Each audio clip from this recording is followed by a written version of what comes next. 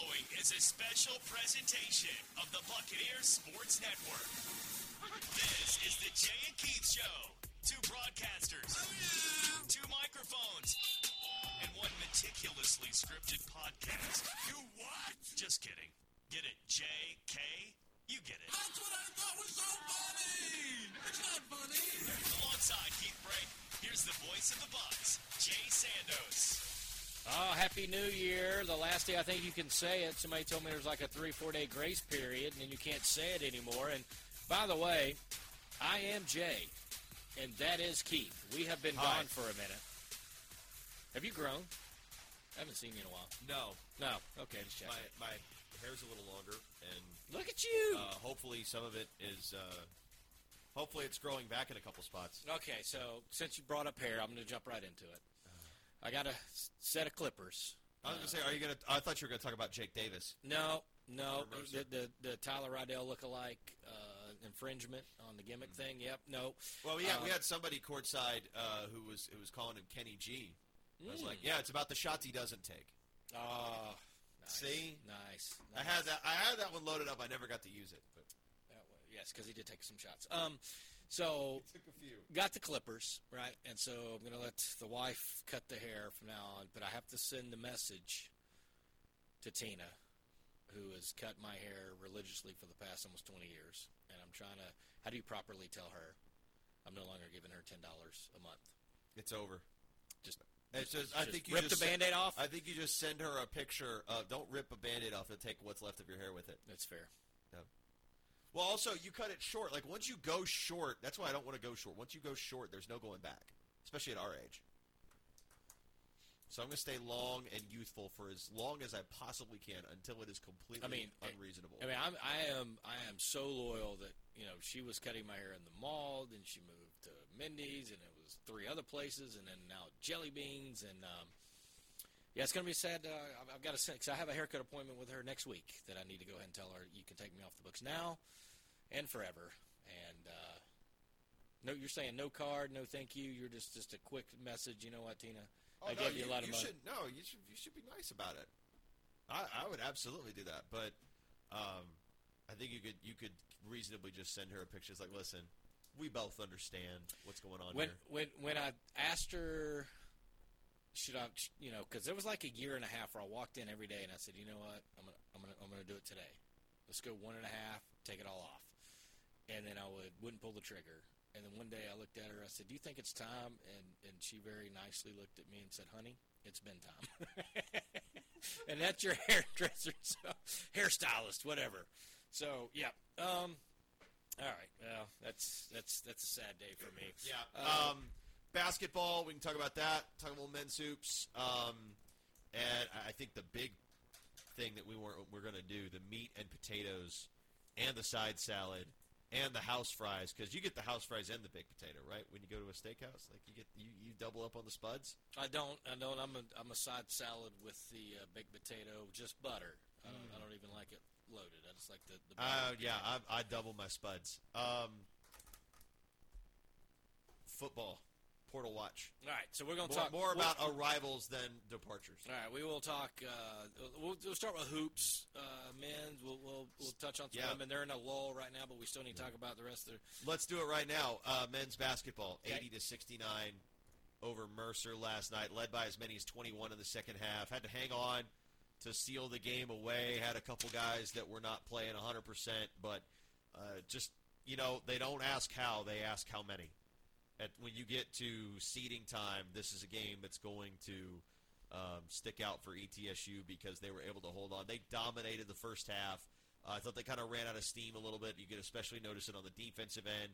Mercer was able to get the rim a little bit more. They hit some more shots. Also, they were able to get some better looks from 3 as well, and that got them back in the basketball game. But ETSU gets 22 points from Kimari Peterson, 17 from Ebi Asamoah, double-double from Jaden Parker. And how about Gabe Sisk, 10 points, 3 rebounds, and a team-leading 4 assists last night. That's a guy that we're going to need to talk about. But to get it started, just general thoughts on the Bucks winning the 5th time in the last 6 games? I think it is, for ETSU. Well, they were what were they? They were 5-1 in December. Yeah. And so, 6-1 their last 7. I think that's right. Yeah, 6 of their last 7 dating back to December 3rd. This team is starting to get it rolling, and they're getting rolling with a handful of double-digit wins. And their only loss during that stretch was to a solid Utah State team, which I saw their fans are paying attention and celebrated the fact that ETSU would now be a quad 3 win for them again, y'all love basketball, knowledgeable fans when you start keeping up with that stuff. But that's the only loss, the first true road win in a long time before the new year with a trouncing of East Carolina, and I enjoyed the fan bases going back and forth. But we claimed the supremacy in the battle of sailors for hire in the South. ETSU Buccaneers over East Carolina Pirates. Yeah, the women took care of Charleston Southern, and the men took care of East Carolina. So I feel like it's done and done. I feel like we've really established a prime place in the hierarchy. But yeah, the Utah State loss, you said that's one that's it's probably gonna age well for both teams. I feel like Utah State's gonna keep winning. ETSU certainly seems like a team that can keep winning. And yeah, show me the Scotsman that doesn't love the Ken Palm, right? They're very locked into that, and they'll be locked into. We should probably be locked into that too. And I don't understand why there's no cross pollination between the Northern Pirates and the Southern Pirates, because Seton Hall has never played a Pirate Buccaneer mascot team ever in basketball. No, men's basketball. I should clarify that. Men's basketball, none. I mean, Hampton and Charleston Southern and ETSU and East Carolina have all intermingled in some form or fashion, but Seton Hall, the uppity Pirates from up north, refuse to play any Pirate Buccaneer team from the South. That's another podcast for another day, but I don't know if you knew that fun fact. Yes, and their ivory ship of the line. Back to I like that drop. So my takeaway defensively, because I believe defense travels. You can win games when shots aren't going in, and ETSU clearly the last couple of weeks have played very good defense. They have, to use coach's term, very connected. They're talking. They're in the right spot. They're gang rebounding. Two guys. I mean, if Karan Boyd could have got an extra bucket, there would have been 2 double-doubles last night with him and Jaden Parker. Yeah, double-digit rebounds for the 4th straight game for Boyd. So, I mean, they're doing things on the glass. They're stopping teams. They're holding teams under, the point totals that they would like to hold them under, and the fact that they've been able to score in the 80s last couple games, 80s last 2 games, that they've been able to do, some things offensively. And I thought in that game particularly when Keymari Peterson discovered, hey, no one literally can get in front of me and stop me. I'm going to go to the rim. I thought that changed the complexion of the game in the first half, because he was reckless abandon going to the rim. Gabe Sisk, the last 2 games, has proven to have a high basketball IQ. Clearly, what he learned from his ETSU 1020 professor has carried on to the basketball court, Keith. And so, I think he hit that lull, and I'm dead serious. I think he came in early in the summer. Coach was high on him. He talked to us about Gabe Sisk. You came up a couple of times when you watched and said, hey, I think this Sisk kid's going to be pretty good. Yep. And then I think he hit a little bit of that freshman, like, college life hit him.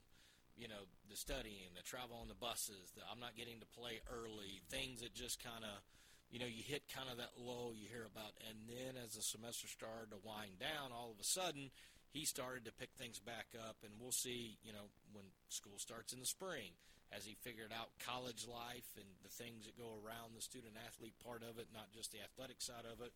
But he's been given opportunity the last 2 games that he's clearly proven that he should be on the floor.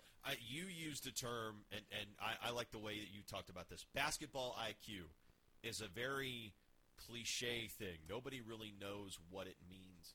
But when you watch some of the passes that Sisk makes during the flow of a possession, and in transition as well, I mean, great home run passes over the top, getting Asamoah, behind the back pass to Peterson, the trailer for a layup.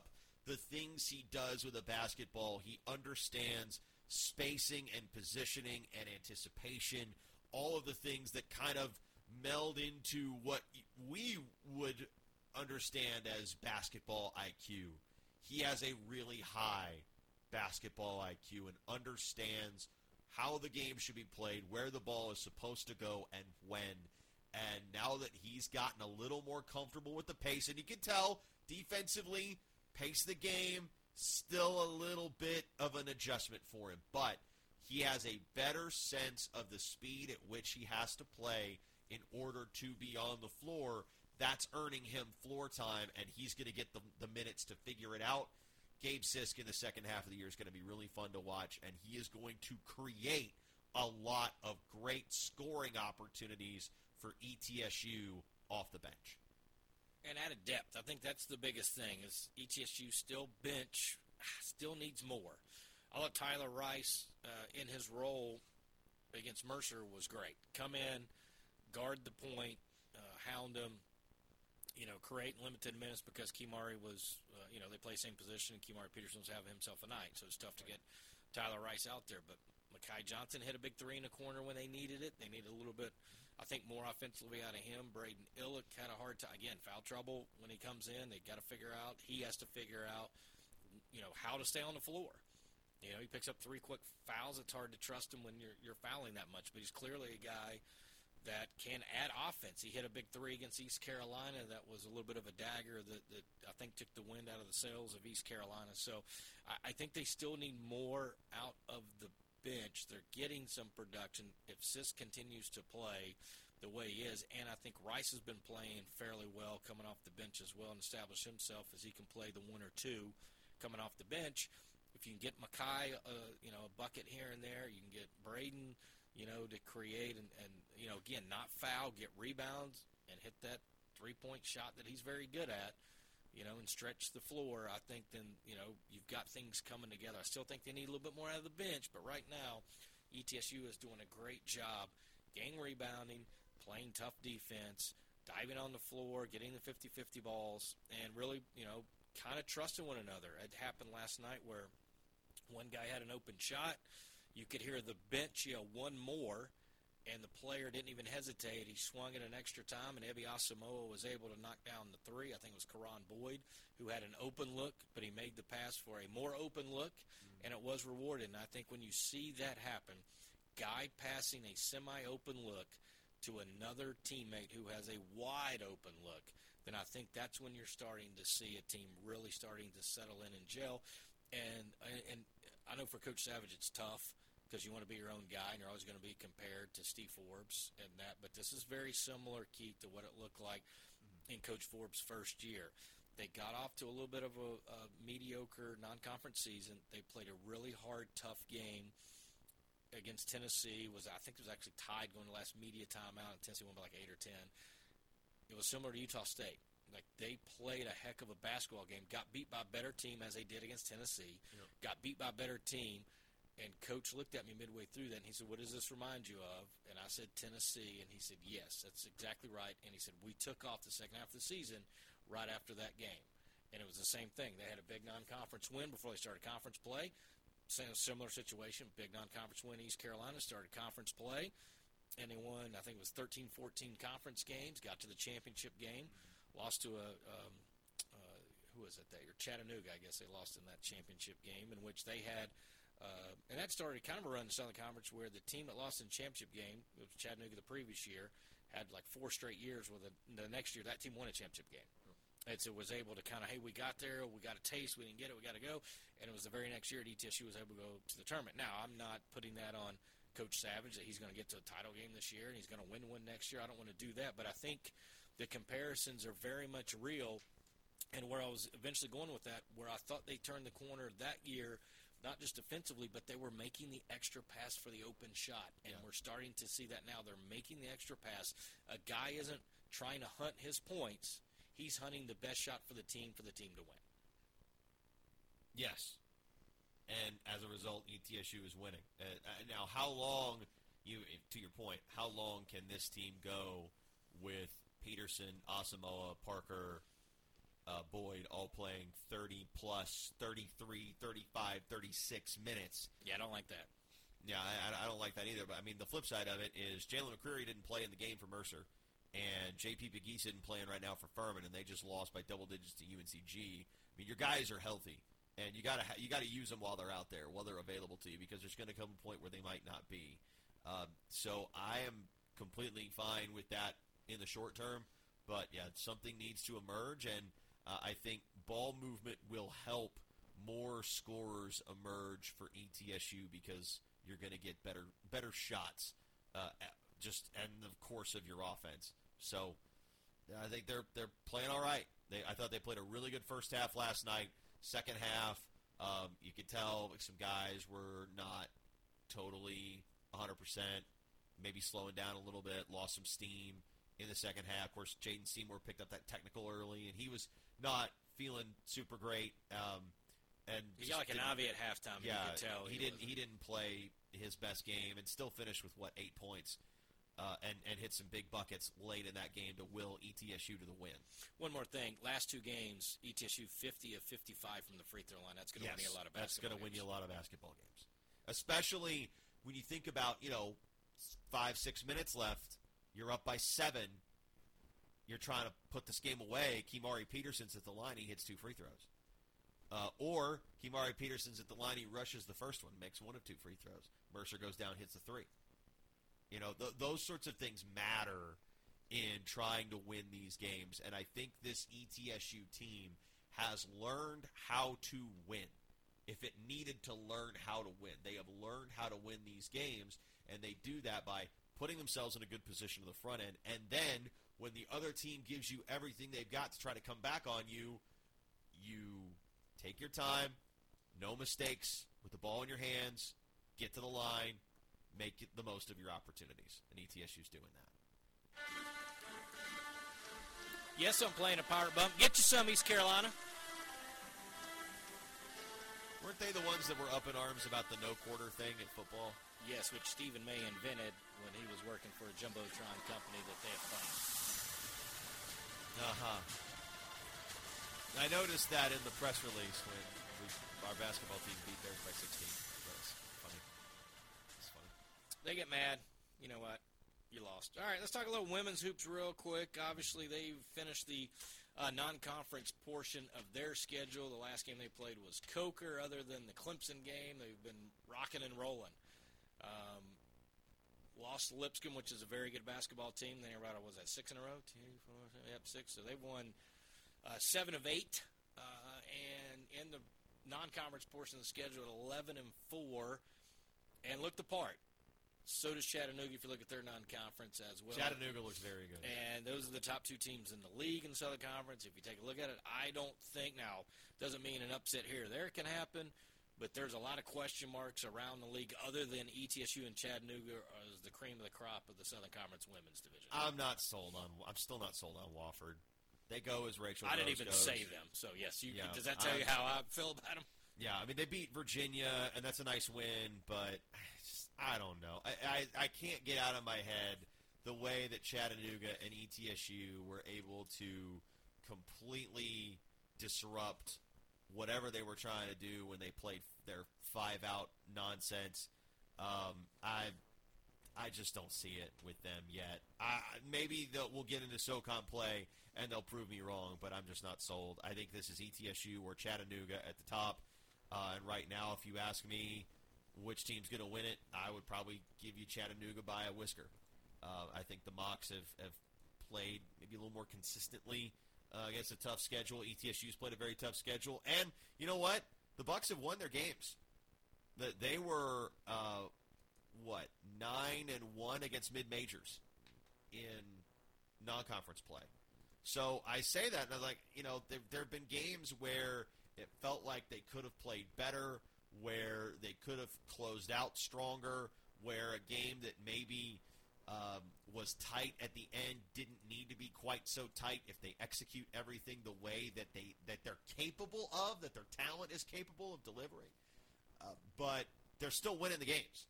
They're still finding ways to stack wins. They go into SoCon play 11 and 4, and a really good opportunity to have another really, really good year under Brenda Mock-Brown. They needed to get Kendall Foley going. I think she got right in a big way against a decent Coker team. DeVay Brown's been awesome. Jakaya Davis, they need to get her back healthy. Once they do, I think you've seen enough from their other post players to get them to the finish line. Like, Megan Downing is going to give you enough to get you over the finish line, but Ja'Kiah Davis is going to be your primary post-scoring option. I don't think that surprises anybody compared to what they were expecting coming in. Journey McDaniel, when she's been hot, she's been white hot offensively. Defensive piece is still coming together for her. Overall, I think this team probably needs one more shooter or one more big. I mean, ideally both, but really one or the other to emerge in conference play in order to be able to compete with Chattanooga when it gets to a high-stakes game in Asheville for the SoCon title, because I really do think these two teams will be playing for the SoCon championship in March. I'm a little encouraged because three-point shooting the last several years has been a challenge, just to be nice about it. And right now, as a team shooting over 30%, they would like that still be a little higher, but still, they've been under 30% the last several years as a team. Well, you look at it, Courtney Moore's not been shooting the ball particularly well the last couple of games. I think she's like 2 of her last 11 or something from 3, and seems like the shots just aren't falling for her right now. And again, still finding ways to win basketball games without that. You're feeling okay about that if you can just get Courtney Moore going, because she's getting looks. Like, again, these shots, Jay, they're not forcing bad shots for the most part. They're not taking shots that you look at it and go, what the heck were you thinking pulling the trigger on that? So, every now and then there will be one early in a possession. Somebody gets an open, they're a little too open for their own good, and they panic a little bit and they just fire it up. But for the most part, these are good shots. They're products of the offense, and they're just not hitting them. And that's been what Courtney Moore's had to go through. Nevaeh Brown went through it for a little bit and then exploded. Kendall Foley went through it for a couple of games and then exploded against Coker, and hopefully will continue to go. And now they've got a long stretch of time where all they have to do is practice. They practice and condition. They had a 20-day stretch, and we're in the middle of it right now, where they play one game. Between the Clemson game and the Sanford game, they played one game in a 20-day period. It was the Coker game. So they got a lot of opportunities to work on themselves. Great at not turning the basketball over. That's going to help win you some yes. games. They've had, with Clemson and a few others that I think you can. I thought they could have been better with it against Coker, to be honest. And then, sometimes, I agree, but sometimes you get in those games, and I hate to say it, but there is a little bit. You just got the best part about those games is that they're over. And then still, what women's basketball at ETSU has been really for almost 15, 20 years now. They've usually won the tops in the league as far as steals and in creating the points off turnovers. And I think they're not turning the ball over as much this year as they have in years past. They're shooting the three a little better in years past. They're still taking away the basketball. I think they've been better on the glass this year. So I think you're starting to see they are getting better. There are still a few things I'm sure they would like to clean up, but it still seems like it's a two-team race when it gets to the conference play starting on January 11th, which is ETSU and Chattanooga, and we'll see. Now, there are some injuries on the women's side that will they get some people back. There are some people missing on some rosters I still haven't got clarification on, so I'm still trying to figure out who's going to have what as the season starts, really, for them, the second season, and for both teams. And there is not an at-large bid that's going to be had. It is no, absolutely how not. are you absolutely going not. to play and position yourself for those games in March in Asheville to try to get to an NCAA tournament. So, all right, that is our Hoops Talk. Now what everyone has been waiting for. Football. I've been waiting for it, too, to be honest. I wanted to do this before the holiday break, but here we are.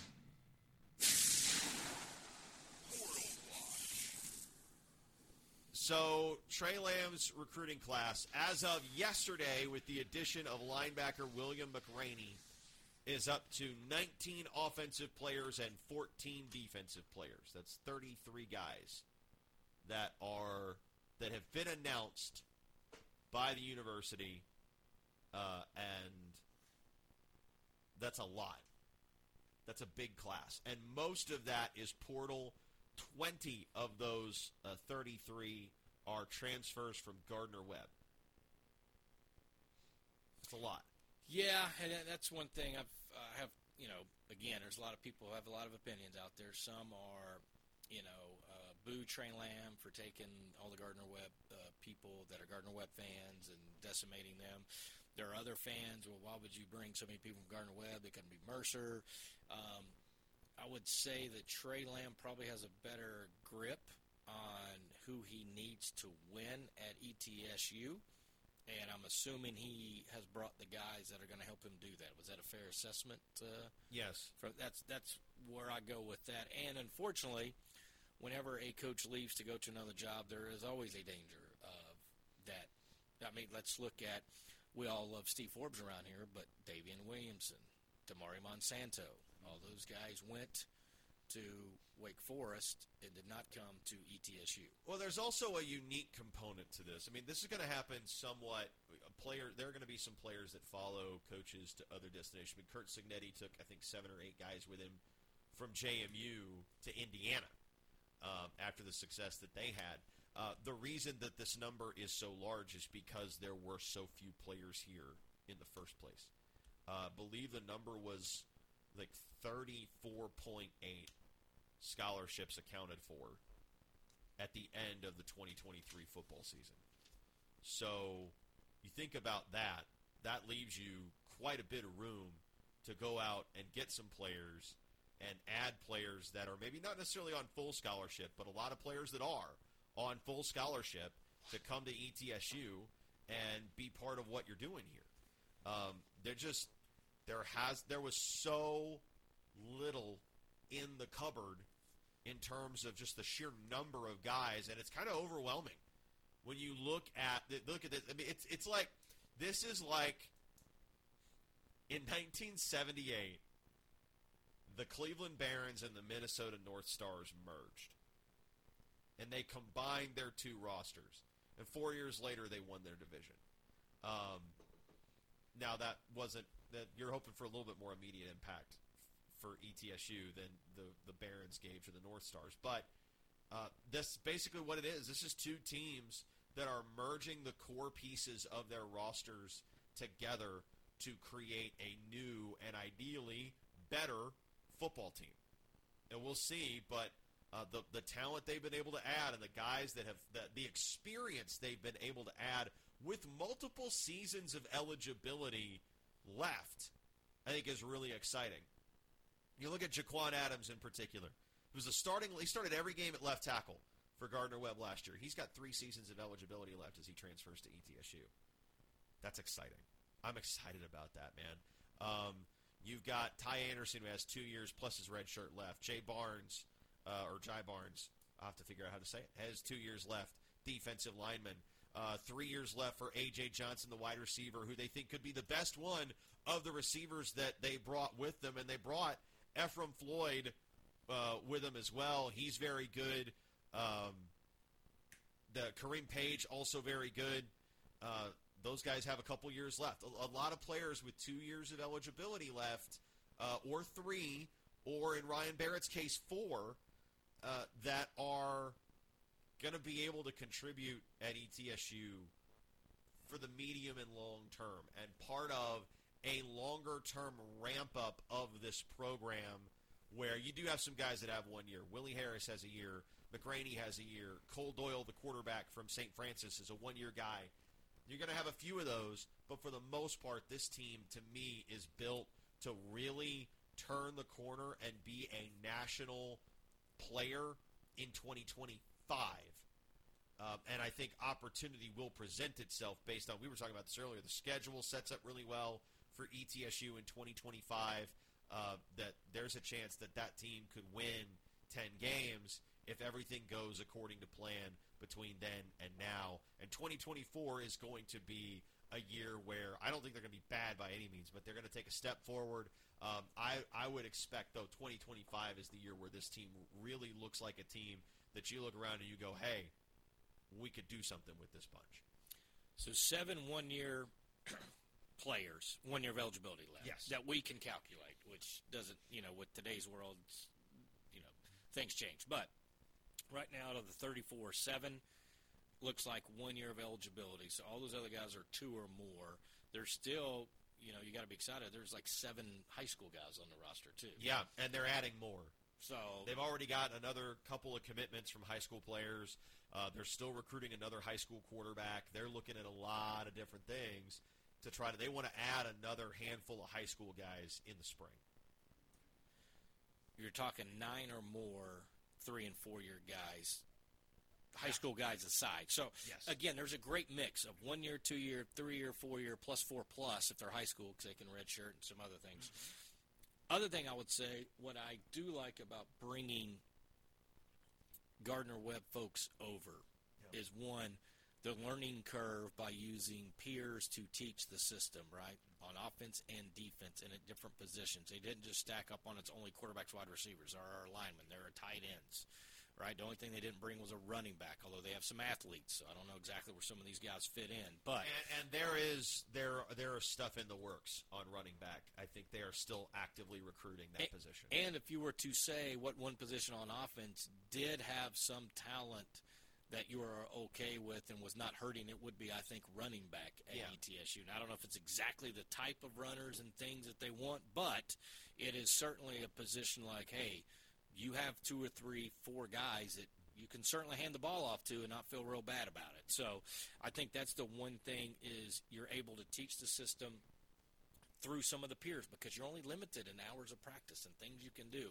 And if you're going to try to be successful in year 1, having people know the system and the terminology on offense and on defense. And again, if you take a look at the defense and some of the guys they brought over, there are defensive linemen, there are linebackers, there are secondary people. Yes. So they certainly know what it can. So I think that's a little bit smart strategic play for Trey Lamb to the naysayers that didn't necessarily. And there's not that many out there. There are more that are excited about this than not. But I do think trying to find the best players from Gardner-Webb that are willing to come with you is smart. I also think it's going to help the learning curve of offense and defense individual players on how they want to do. And not just what is the actual play. How do we practice the play, right? What is the play supposed to accomplish? There's a lot that goes into that. And when you're talking about basketball or other sports, 7, 8 guys, you can get around it, right? You can get 3 or 4 guys doing the right thing, but the 5th guy doesn't do it. Well, guess what? If 10 guys do the right thing on one don't football, it's tough. So you need more guys on the same page. Mm-hmm. It is tougher to get that to work. I think most people would agree with that. And I'm not taking away from another sport. There are just more bodies that have to be on the same page. And so I think that's kind of the key. So let's talk about some of the guys, the individual guys that are coming in. And particularly in the quarterback room is always a position of interest of Tyler Rydell at the transfer portal. And you wondered, okay, what's the future of the quarterback position going to be at ETSU? Well, they went out and added 3 guys that I think have a really bright future, short and long term at ETSU. Cole Doyle is a quarterback from St. Francis. He also had an offer from Wagner in the transfer portal. The 2022 Northeast Conference Offensive Player of the Year, not this season, but the season past, the season before it, was the NEC Offensive Player of the Year and a Walter Payton Award finalist. Had an outstanding season at St. Francis, and in 2023, he was just okay. But somebody that comes in with 1 year, veteran quarterback, veteran presence. Jalen King, 6'4", 200, a freshman All-American for multiple publications at the FCS level, comes in with 3 years of eligibility and his red shirt still if they want to go that route or if he needs to go that route for some reason. They wanted a red shirt in this year. Injuries happen. Didn't work out. King is huge. He's huge. He's got a huge arm. This is a really, really serious high-level prospect for ETSU to have in the fold, transferring in from Gardner-Webb. And then the third quarterback they added on a letter of intent was Reese Fountain, who was the first player to commit to Trey Lamb, a high school quarterback out of Rome High School in Georgia.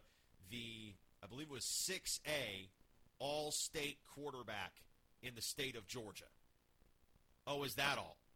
So you get a Walter Payton National Offensive Player of the Year finalist, former Conference Player of the Year. You get a freshman All-American, and now you added the Georgia penultimate level of competition, Georgia high school all-state quarterback.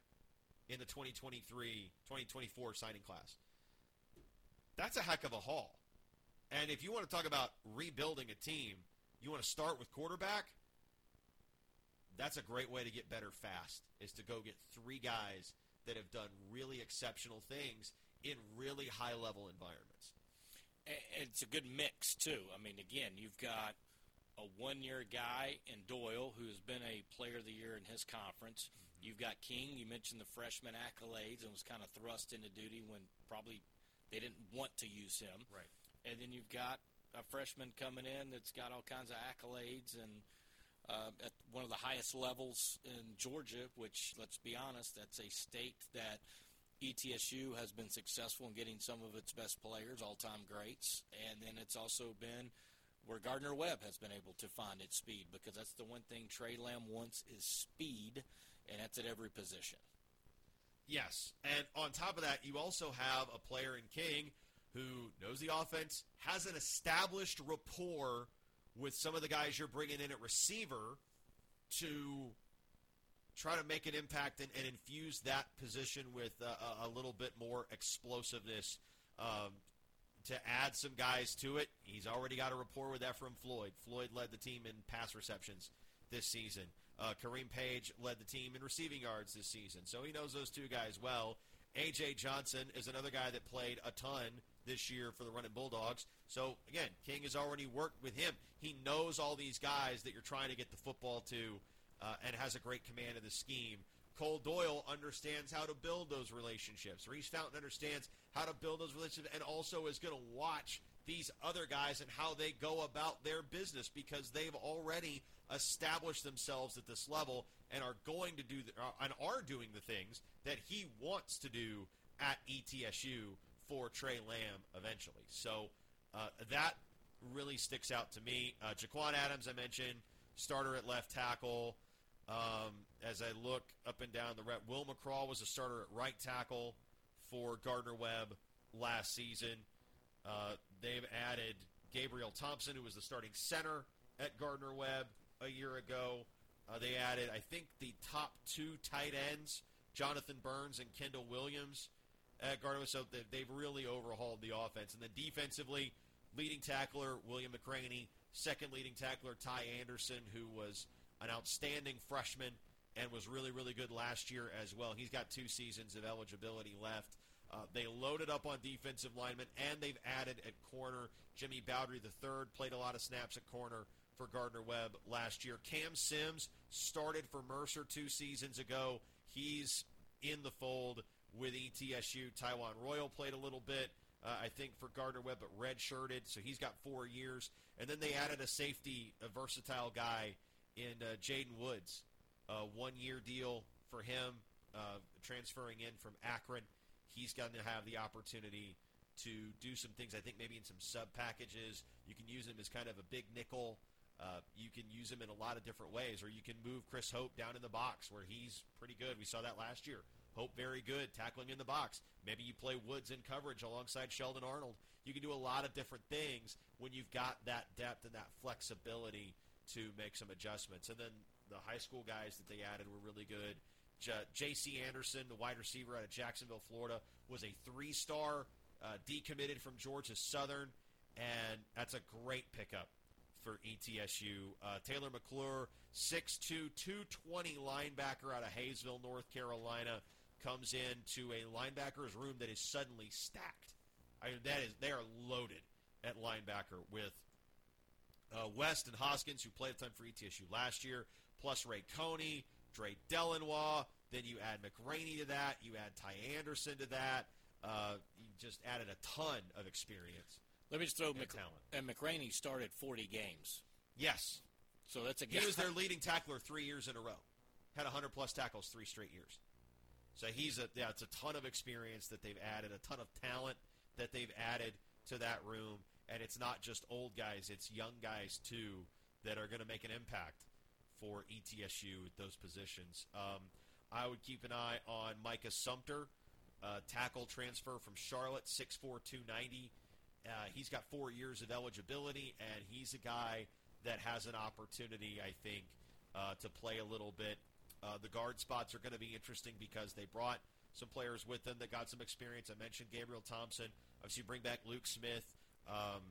Chris Everhart, because of the injury he picked up against the Citadel, is probably not going to participate in the spring. I would imagine he'll be ready for fall camp, though. But is somebody that they like a lot and they're excited about. And then Maeda Jones, true freshman, is going to be able to hold down a spot, I would imagine. Certainly somebody that's very much established himself as a favorite of his teammates and a favorite of the fans and a favorite of folks around campus very early in his career. And then they added Seth Williams from App State, who comes in with 2 years of eligibility, another interior offensive lineman. So they've loaded up at a lot of different spots. If you ask me, what does this team need after everything they've added with they got some interior pass rush, I think, with Dalen Howard, junior college, Georgia Military College comes in with 3 years of eligibility. They added Barnes, I mentioned. Willie Harris will be really good. I think on the inside, Rashad Whitehead has 2 years. All those guys can play and can rotate, and you've got a little bit more depth on the interior. So it's not, hey, Devin Brantley, can you play 65 snaps? You don't have to play 65 snaps anymore. Nobody on this defensive line is going to have to play 65 snaps, which means they're all going to be fresh. They're all going to be able to make a maximum impact. Jalen George is going to be able to play fewer but more meaningful, more impactful reps. I still think this team needs one absolute freaky athlete edge rusher. That a guy that you have to circle on the scouting report and say, hey, tackles, don't let this guy get in the backfield, because if he does, our quarterback is going to be eating a turf sandwich. I need this guy. I want a guy that scares me on the edge for ETSU. And once you get that, I think this team's got most or all of what it needs to be a really, really good football team right away in 2024. Yeah, going back to the offense real quick, I think the one thing, too, is the way they spread, at least Trey Lamb at Gardner-Webb.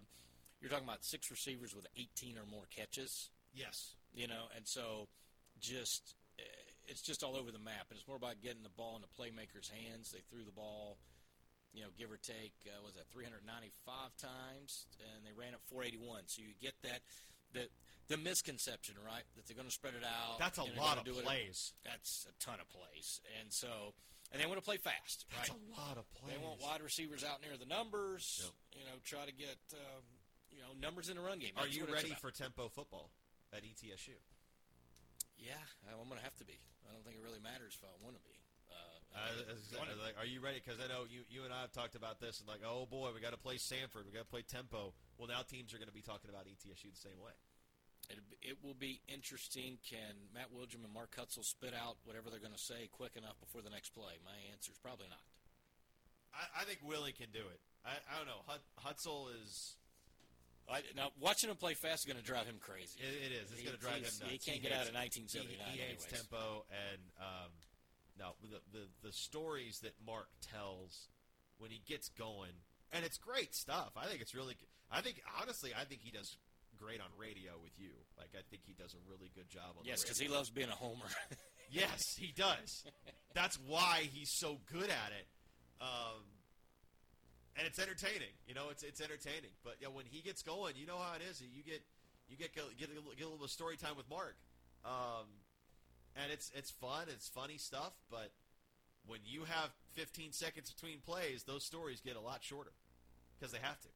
So I think it'll drive him nuts. And it'll probably drive me nuts a couple of times. But listen, I think all of us are ready for a winner again at ETSU when it comes to football.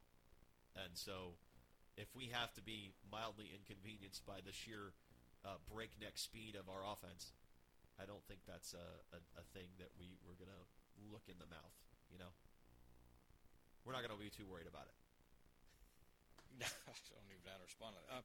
So they ran 800. I'm just trying to do the math. 876 plays. How many plays do you think ETSU ran? I'm going to look that up. Like 2/3 of that. That's what I was going to go with. Maybe 600. Let me see if I can get there fast enough to see. But you also have to remember, the offense struggled to stay on the field a lot of times. Third downs, so that factors in. You run fewer plays that way. I'm ready for. I guess I'm ready for tempo. I don't know if I'm ready for tempo. I guess we'll find out. Because we don't have a choice, like you said. We got to be ready for it. 645. Oh, it's not even close. I thought 600 was probably going to be the number. It's 231 more plays Gardner-Webb ran. Why is any of this making it into the podcast? I don't know. I'm just looking at the numbers and fun stuff, and I think the big thing too is an offensive line continuity.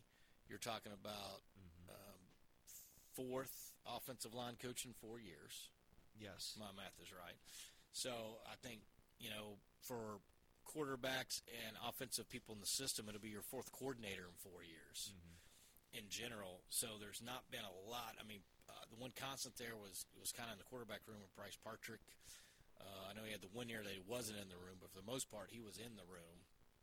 And so I think the offense is it'll be interesting to see, and that's why I think, again, bringing some players over that know the system is going to be huge. And then for the defensive players that were very disciplined and coachable because Billy Taylor demanded it, I think, again, the defense will be ahead of the offense, I think, early. And the one thing ETSU did have was some athleticism with some tweener guys, and I think with that kind of 4-2-5 system that Gardner-Webb wants to run, or that system they ran at Gardner-Webb coming to ETSU, I think that's actually going to be a good thing for ETSU, and I hate to see Billy Taylor go.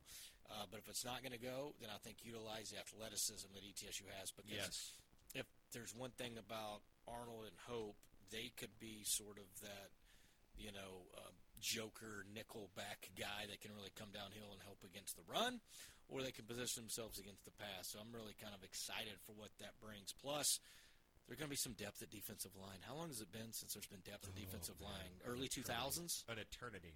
I think it's early 2000s. I mean, real, honest-to-goodness depth on the defensive line. We won't know what to do with ourselves. 2018, probably. It's been a while. Been a while. And Hakeem Gray knows all these guys. So he's the new defensive line coach. Most of the defensive staff most of the coaching staff. Think of Jalen George if he's put in the right spot. Oh, yeah, he's a monster. Yeah. He's got I think he's probably a 3 tech. You put on 8-10 pounds and play him at 280, 285, make him a 3 tech. And that's a dude. He was already so disruptive at 275. Imagine a little extra bulk and a little extra time to get off and go. Man, sounds good to me. But I think the staff knows how to get the best out of what they got. Paul Potter coached these outside linebackers. Greg Jones coached the inside linebackers at Gardner-Webb. They know these personnel. They know them well. Josh Reardon was the defensive coordinator down there. So he knows these guys well. He knows what their strengths are. I'm very curious to see how much 4-man front they play because Gardner-Webb played a little of both. They played a little 4-man, a little 3-man front. The personnel that ETSU has right now tells me 3-man front. But they could still add one more guy that is just is a problem with his hand in the dirt.